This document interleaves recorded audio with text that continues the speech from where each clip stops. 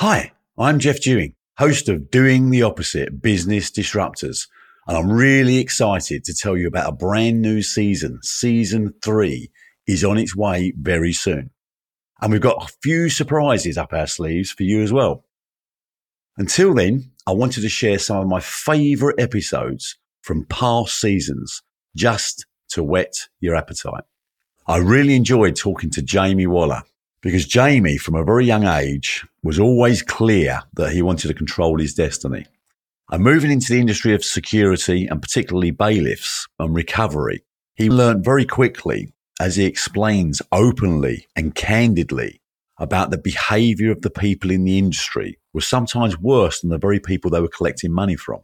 Jamie took no prisoners in trying to clean up his industry and doing things differently, which has resulted in some very challenging times for Jamie, where some parts of the industry were coming after him in different ways that you and I would find extremely unpleasant.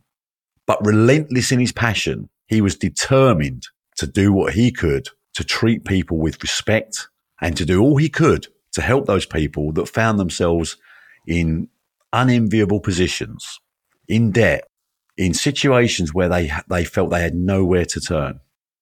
This was an incredible journey, an incredible story, and I thank Jamie for taking the time and being so candid.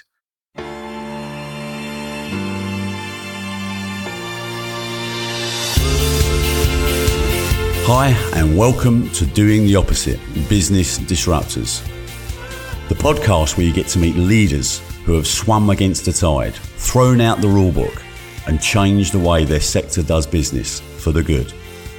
I'm Jeff Dewing, and I'm the founder and CEO of Cloud FM, a business where we thrive on taking risk so our clients don't have to. Today, you're going to meet Jamie Waller. Jamie is an East London boy done good, who left school at 16 with no qualifications and suffering dyslexia. He started his first business in debt collecting and went on to turn the industry on its head. At an age of just 40 years old, Jamie had amassed a personal multi-million fortune. In 2018, Cranfield University awarded him the Entrepreneur of the Year award. Reading Jamie's story has really brought to life my own personal experiences, which are very similar. Born in the East End of London, leaving school at 16 with few qualifications, and the environment of having to make it on your own.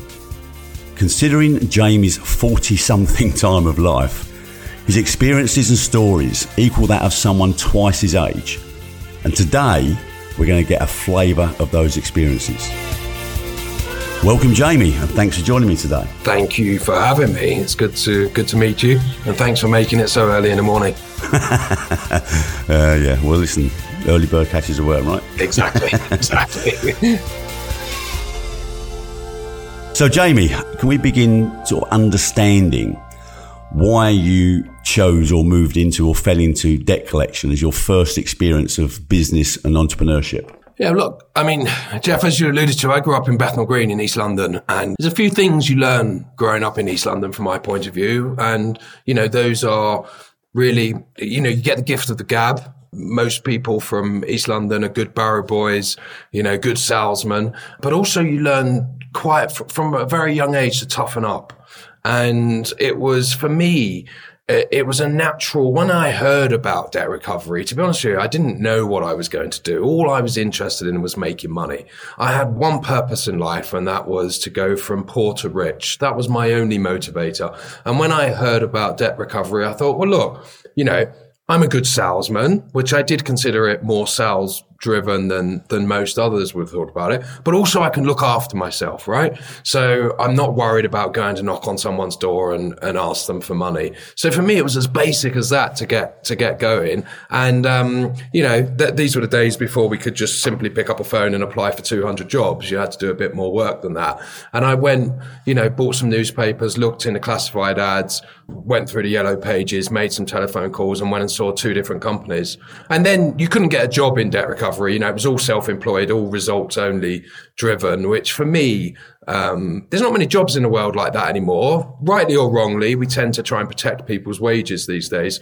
But for me, a results only, paid by results only environment was just perfect because, it gave me the energy and the desire to get up in the morning and go to work. Right. And how did that work out during the journey? You're now up and running. You've got some stuff going on. You've got a purpose. You've got a reason to get out of bed every day. So what were the sort of ups and downs of that journey as you sort of learnt your craft? Well, so I got a job as a self-employed bailiff. I was out knocking on people's doors, When I turned up for the interview, actually, for this self-employed position, what happened, I was in the job centre in Kingsland Road. You'll probably know of it, being from East London in Hackney. And they said to me, they called this office up and they said, look, we've got this young guy in front of us. He's really interested in one of these self-employed collector roles. And they said, they had this long conversation, and then I heard this lady on the phone going, "Oh, really? Oh, but he's a lovely young lad." And da da da da. And anyway, she put down the phone and she said to me, "Oh, I'm really sorry. I don't know why, but there's you've got to be over 21, and I don't know why it's not on their ad. It's their mistake." Da da da da da. And I said, "Can you call them back? Because I'm quite mature for my age, and I'm sure I can convince them." And she said, "Look, I can't do that." And then we had this little chat, and this woman, obviously a local woman herself, said to me, "Look, you know where that blue screen is?" And you'll remember those blue screens used to put sort of between desks and stuff. She said, "Just behind there's a printer. As you leave, pick up the first piece of paper." Because I was asking her for the address. I was saying to her, "Just give me the address. I'll go and see them." She said, "I can't." And she said, "Where that blue screen is, pick up the piece of paper on the way out," which I did. And it was the name of a company called Drake's Bailiffs. And it had their address on it. And as I came out, it said, I think it was 298 or 398 Kingsland Road. Well, I was on Kingsland Road in the job centre, and I thought, brilliant, I'll just walk there now. I should have known Kingsland Road's a bloody long road. So about 25 minutes later, I arrive at this old bank, and I go in the front entrance, and there is somebody urinating on the floor in the entrance while screaming at the cashier about not paying. And this cashier woman looks at me and says, "What are you here for?" And I said, "I'm here for a job." And she said, "Go around the back entrance." So I went around the back entrance, knocked, saw this chap, Harry, who was their ops director, who ended up working for me, actually. And Harry said, he was really horrible to me. "What the hell are you doing here? You can't just turn up." Da, da, da. And I jokingly said to him, "Isn't that what bailiffs do?" And he went, "Come in." And we went in and we sat down. And he said to me, "Look, I'm going to send you out with one of my best bailiffs tomorrow for 2 days. If he tells me that you can do it, we'll give you a go." And that's what happened. But then within months, Jeff, I realized that the industry was horrendous, right? Many people in the industry were the criminals. It wasn't necessarily the people who hadn't paid fines. When I was a self-employed bailiff, I was collecting debts on behalf of the UK Magistrates Court. So I was going to people's homes that had been fined for possession of drugs, prostitution, knife crime, battery, etc., etc. But some of my colleagues were equally as badly behaved as the people we were going to collect from. They were applying fees that shouldn't have been applied because there was a grey area in law that allowed it. It was horrendous. And within months, again, being a boy growing up in Bethnal Green, I knew right from wrong but also about how to treat people properly, right? And my view was that just because someone's in debt doesn't make them a scumbag. It's very easy to get into debt in today's society, especially in inner London, where you could go out and drive your car for an hour and end up with 2 yellow box fines, a speeding fine and a congestion fine. So I was disgusted with the way these people were treated. So I had to make a decision, Jeff. Do I leave and put this as an experience behind me, or do I do something about it? And I decided to do something about it. So I left that company and I set up my own enforcement agency. And that didn't go down well. My competitors, many of them were horrendous towards me. There's public records of people being outside my office threatening to petrol bomb it. I was stabbed when I returned home one night onto my driveway. I got home about 8:15 one night from work. Both car doors were ripped open. 3 people and there was a big scuffle. And then all I remember is I was sort of laying on the wet ground. They jumped into a van and sped off, and I could feel lots and lots of warmth. And I got up and I was pouring of blood. So I got a scar on this shoulder here, which reminds me today of why it was imperative that I did what I did. And what they didn't realize, it just motivated me to do more, because the only way I could fight back at these people, because I was a young boy, 20, 21, I was scared. I was definitely scared, you know. I didn't go home any night without being fearful for my life. I didn't leave my home any morning without being fearful of attack. But I knew that the only way to get to them was to take contracts off them, to take money off them. So when I got into the safe environment of my office, I would just hit the phones. And every contract I took off them, it was like putting a knife back in one of their backs. So for me, I fought them the only way I knew how, which was to beat them professionally. And that really worked. And I just drove the industry then, because my purpose went from making money to doing what's right. And that is a big purpose when you're in an industry like bailiffs and debt recovery. You know, I did a number of very soft things, like take bailiffs out of jeans and hoodies into uniforms, stop sending bailiffs in twos, send them individually, because in twos raises more conflict with the person in debt. I introduced the first ever City and Guilds training accreditation. Before then, bailiffs didn't need any formal training into the industry. And I also lobbied government for 12 years to bring about a new set of regulations that formalized the fee structure so that bailiffs could no longer just charge whatever they liked, sometimes taking people from, you know, £100 of debt into £1,000 of debt in the space of 45 minutes. So I'm really proud of what I've achieved, you know, and it wasn't easy for me. Jeff, you'll know, growing up in East London, you can't go around telling your friends you're a bailiff. That doesn't win friends and influence people. That was tough, you know. So I had to say I'm a bailiff, but this is why, because I'm trying to do it different. And when you have to say that every time you tell someone what you're doing for a living, when you have to follow it up with why, it starts to become your core purpose. And that for me was, you know, I've always had this saying from age 18 to 43, which I am today, which is that everybody has the right to be paid what they are owed, but not at any cost. And it's that last bit of that paragraph that I just live by. And I ensure that the hundreds of people, and now the thousands of people, because I own a technology company that sits between government and industry supplying the service, thousands of people have to live by that every day, because I've built it into my technology, I've built it into my processes, and I've built it into the culture of all of my organizations. Yeah, I mean, listen, I guess again, because of my lack of experience in the bailiff environment, but I mean, you only know what you know and you only hear what you hear, but I guess there are serial people that are continually in debt and ignore the rules and the processes of life. And there are some that are very legitimate and having a bad time. And I guess from what you expect that you know about bailiffs, so they knock on your door and they say, I need to come and collect £500, whatever the number is. And if you can't pay me, I'm going to come in your house and take goods to the value of. That straight away obviously makes someone feel very, very anxious and insecure. Whereas if a bailiff walks up and says, look, I've come to collect some money, can you pay? And they say no. And that bailiff then says, well, how can I help you structure a way of actually paying that bill where they become your ally as opposed to your aggressor? And, you know, the behavioural change, which comes into my industry and the way I work with people. How do you get the best out of people? How do you help people become their best selves? And half the time is to get into an environment where you empathise with their position and where possible, you help them solve it, I guess.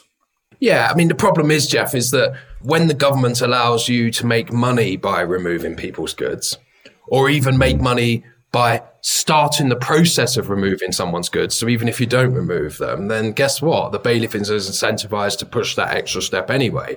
So what that might look like, Jeff, is someone knocks at your door and says, Jeff, look, you owe £1,000. Regardless if you can pay or not, Jeff, your human behavior is going to try and get away with not having to pay it there and then.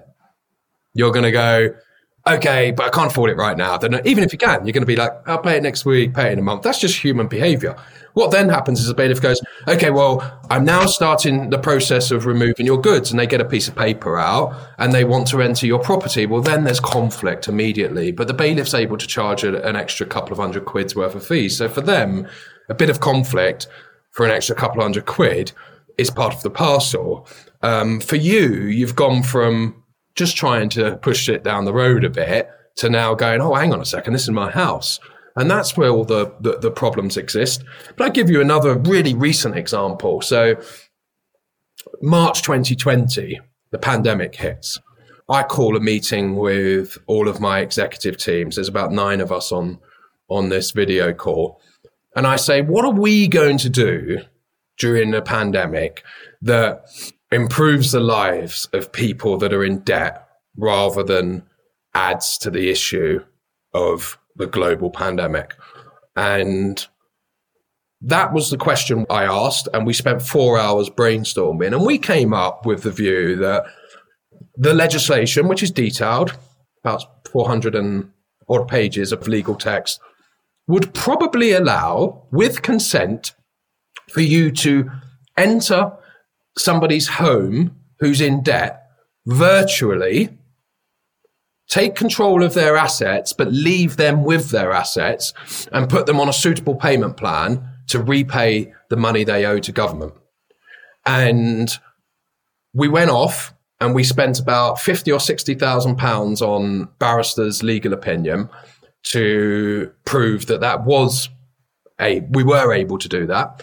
And we then wrote to the Ministry of Justice, who published the regulations. This is what we intend to do, and we intend to launch it ASAP and require all of our suppliers that supply services for collections for government to implement it ASAP, to protect those that are in debt, to protect the bailiff from the unfortunate health consequences of visiting debtors when there's an international pandemic, to protect the person in debt from people coming into their homes that may have COVID, but also to make the whole world of debt recovery a bit more nicer during what was a very unfortunate time for everybody across the globe.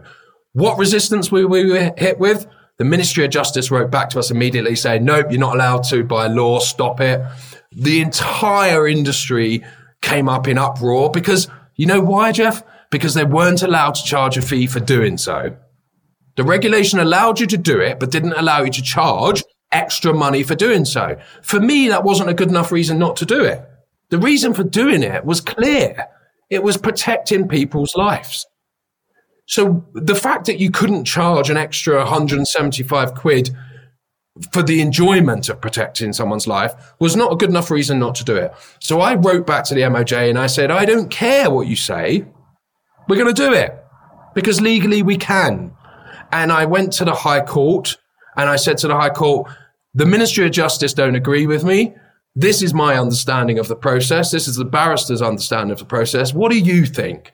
And the court, after a number of months, after much resistance from the bailiff industry, came out and said, of course you can do it. As long as the customer on the other end of the video says, yeah, I'm up for that. You know, so Jeff, you're the bailiff now. You've video called me this morning because you wrote to me and I picked up the telephone. I said, okay, Jeff, yeah, look, I understand I owe this money. I want to resolve it. You're the bailiff now. I'm the person in debt. You video called me. All I'm going to do is I'm going to walk you around my house with this laptop or to my car or something and say, here's my car. There's the registration number of it. I'm happy for you to officially take control of that vehicle, but leave it in my possession to use it until I repay that debt. And you, Jeff, are going to agree that I can repay that over the next 3 months. Surely that was the right thing to do. But in a primitive industry where the fees are all related to the action, it came up with much resistance. But we're doing it. We're still doing it today. And we will never stop doing it, by the way. It wasn't just a pandemic gimmick. You know, we will continue to offer that service to people in debt for the rest of my life. Because under my stewardship, I won't see that disposed of. Because if we can recover money on behalf of government without having to charge the person in debt significantly more fees for doing so and making it more difficult for them to do so, then for me, we have to do that. That is our purpose. So I will continue pushing this industry. I will continue going against the grain, as you say in your opening statement, go in the opposite direction. We have an entire sector that has been built around primitive actions and ways of operating. We integrate with them. So we supply our services to government and we say we will manage the suppliers to do things in a better way. And the reason I do that now, rather than just own a bailiff company myself, is because when I owned my bailiff company, we employed 175 people, worked across the country for all government departments.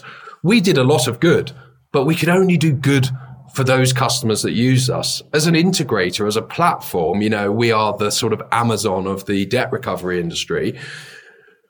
We can implement good in a much wider capacity because we can ensure that the suppliers that operate through us, the people that the people that are selling their goods to Amazon are controlled in a manner that says these goods must be valuable. They must get to the customer within 24 hours. Your return policy must be X.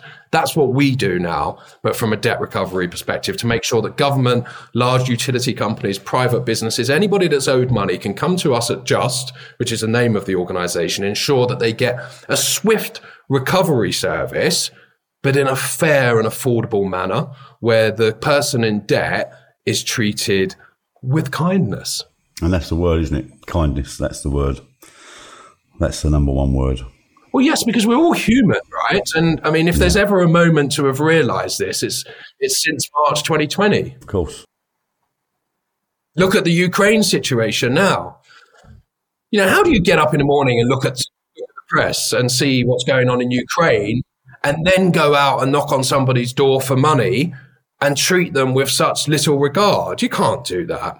We're all human and we must treat each other with kindness. We must be more kind. Otherwise, what on earth are we doing here? As they say, you're never too important to be kind, right? And it changes the dynamic. When you act kind towards somebody, they naturally act kind back to you. It's just a natural reaction. But we've all been wired to think that we need to show authority and strength and we need to not be vulnerable. And I think they're all the things that we've all lost our way a little bit, and hopefully COVID, to an extent, I think COVID and certainly the Ukrainian war has made us realise perhaps that there's a better way to behave. I guess my next question for you, Jamie, obviously you had the success of selling that business, and the bit I found interesting was that within a few days you immediately started your second business, and you managed to sell that within a year. Tell me what the drive for the second business was and what its purpose was, and why it was so attractive to a purchaser in such a short space of time. Yeah, well, I mean, just to add to that, so I'm now on my fourth business and, I sold my first in 2016. So a bit of an addiction. But so the second business was what I did smartly was at JBW, the technology that we built that really made us a step above the rest, I divested out of the business before selling it and licensed it back to the business. So I owned a tech company.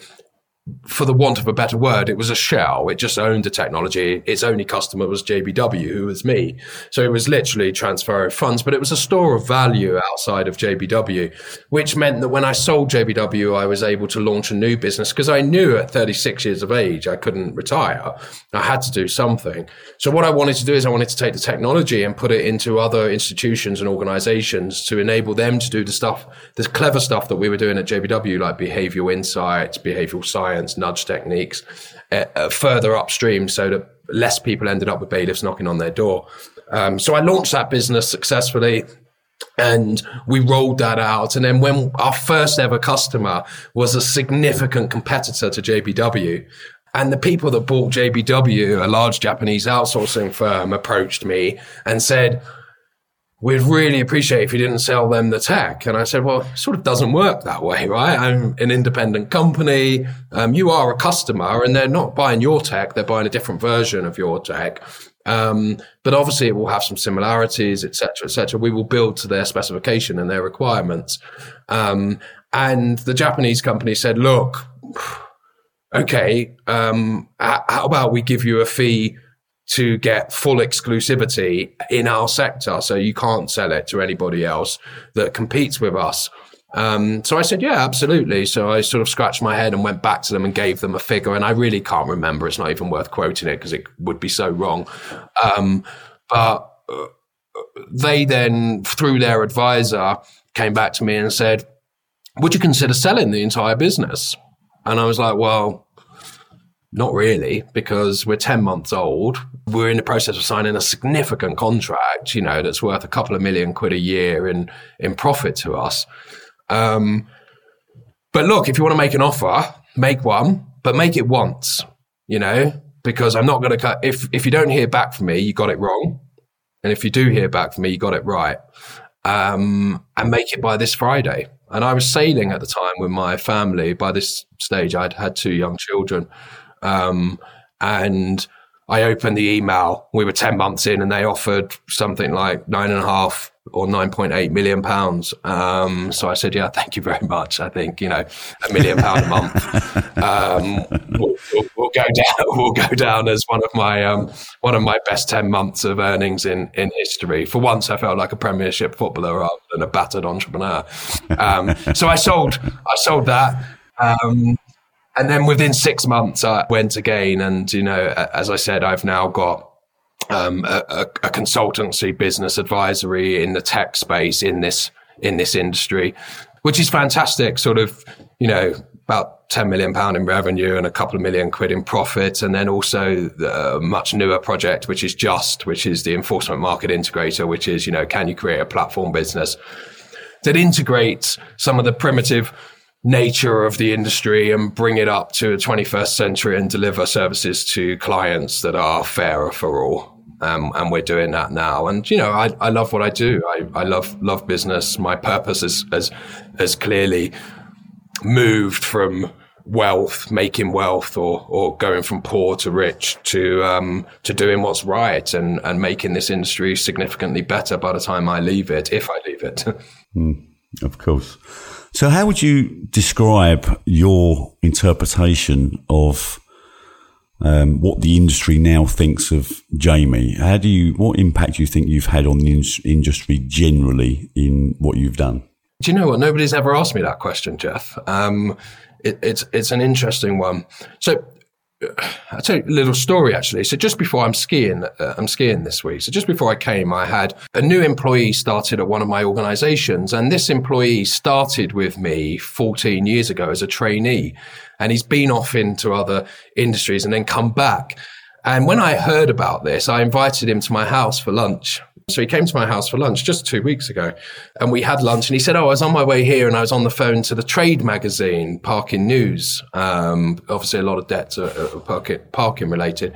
He said, and I was talking to one of the girls there and I said, I'm on my way to see Jamie Waller for lunch. And she said, oh, I've never met him, but I've heard some terrible stories about him. He's not really a nice guy. And Alan said, yeah, it's interesting that. I hear that a lot. But honestly, I worked for him 14 years ago. I started at one of his companies about 2 weeks ago. I didn't even know he knew that I had started there, obviously, because I'm just a major investor. I'm not there. I don't work there.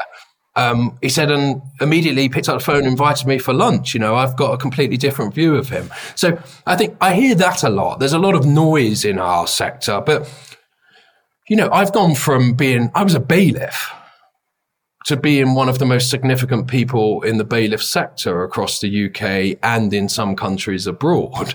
There's a bit of jealousy. People don't like change. I was at an event recently where someone said, would you consider yourself disruptive? I said, yes, absolutely. If we're not here to disrupt, what are we here for? I mean, I'm not going to open a coffee shop next to Pret and do the same as Pret. Right? I've got to open up next door to Pret and do something different from Pret. And if that's considered disruptive, then yeah, I'm disruptive. So look, we've pushed people. We've pushed people out of their comfort zone. We've pushed government out of their comfort zone. We've made government spend money on making changes. We've pushed the private sector out of their comfort zone. We've cost them money by making changes. But ultimately, Jeff, I sleep well at night. I could not work in the debt recovery and bailiff sector unless I absolutely, wholeheartedly believe that we were not terrorizing people that were already at a low point in their life. And that's what I can hand on heart say. So if a few people that do terrorize people that are in debt so that they can buy a bigger engine Rolls Royce this year, or fly private to their ski trip in Val d'Isere the following year, then I'll take that.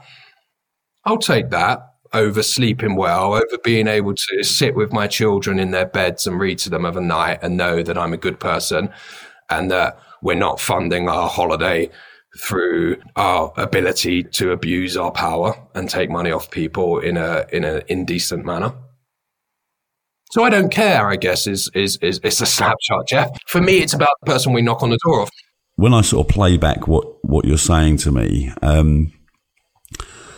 it is that element of exploitation. I'll never forget watching sort of people around me in East London. I was growing up, and you've left school and everyone's trying to find their job, and they've all bought their RD250s at 17 years old and all the other bits that are going on.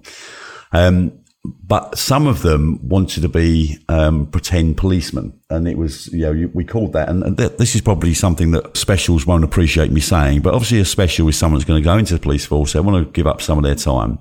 But some people do it for the wrong reasons. They do it because they think they're being given authority, right? And that authority, essentially, they have every intention of abusing because it fulfills their self-esteem and it fulfills their ego.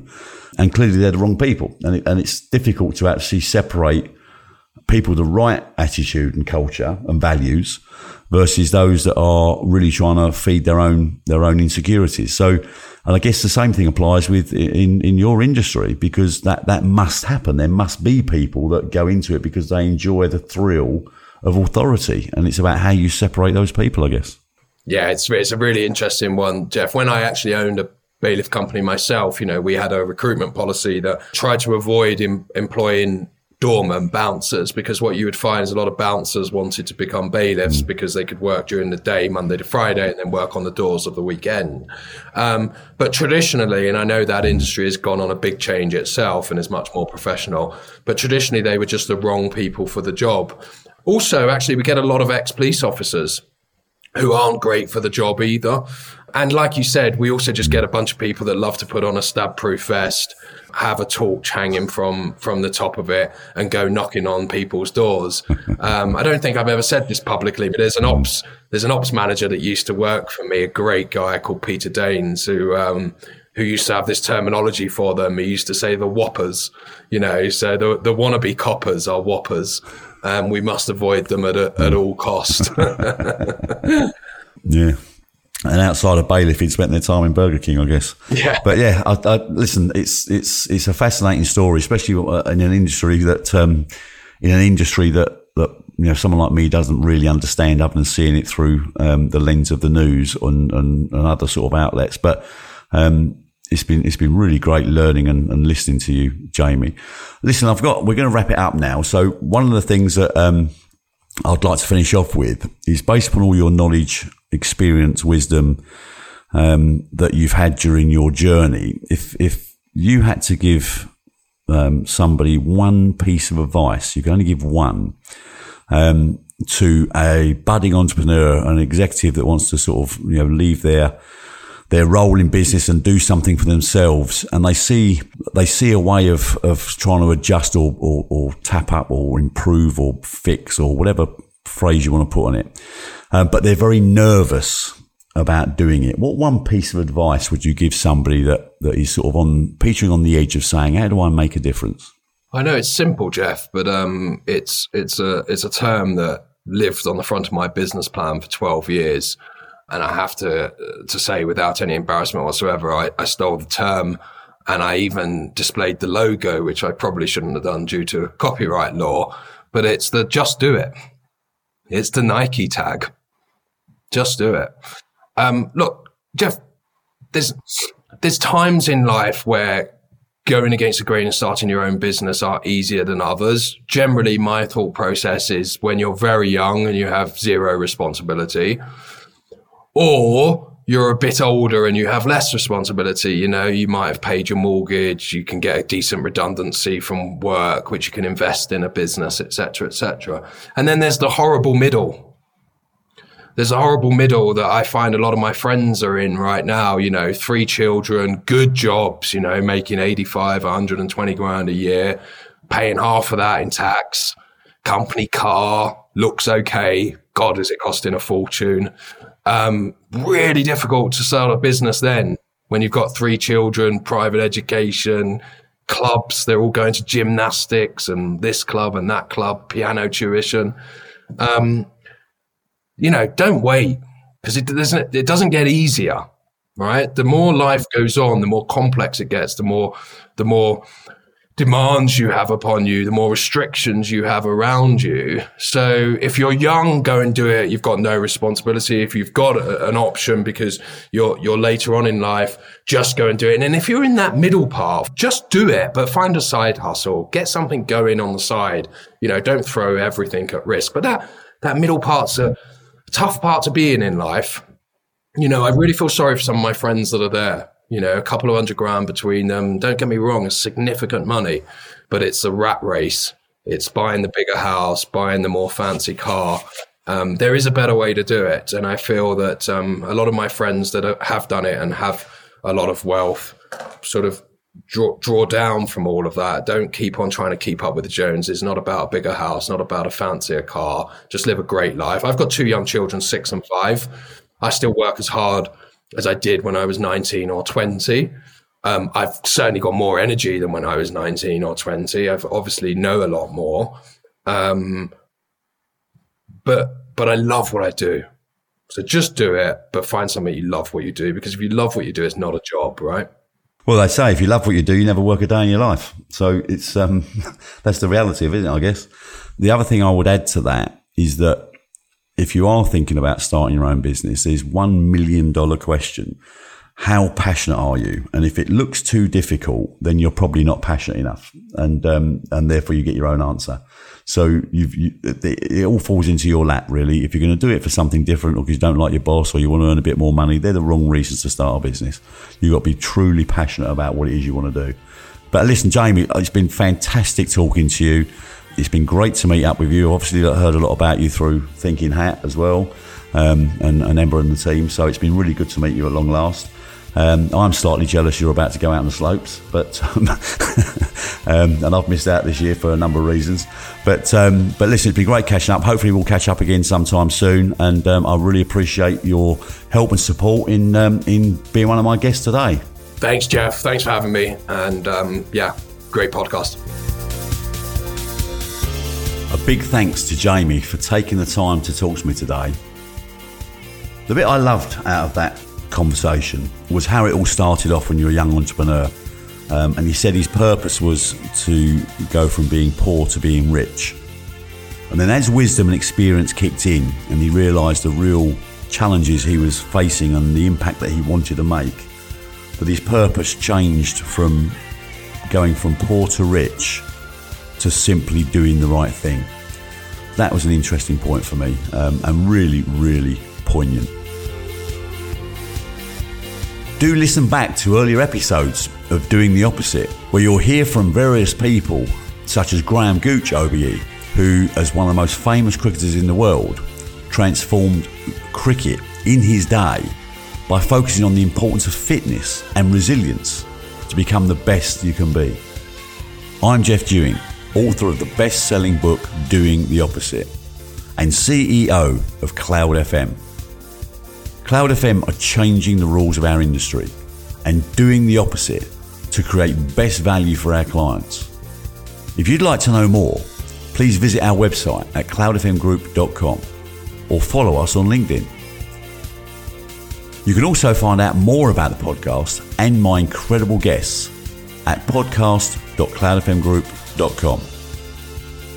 Finally, a big thank you to my team, Nicola Crawshaw at Cloud FM, Sarah Waddington of Astute PR, Thinking Hat PR, and of course my production team, What Goes On Media, who have helped me launch this incredible new disruptive podcast.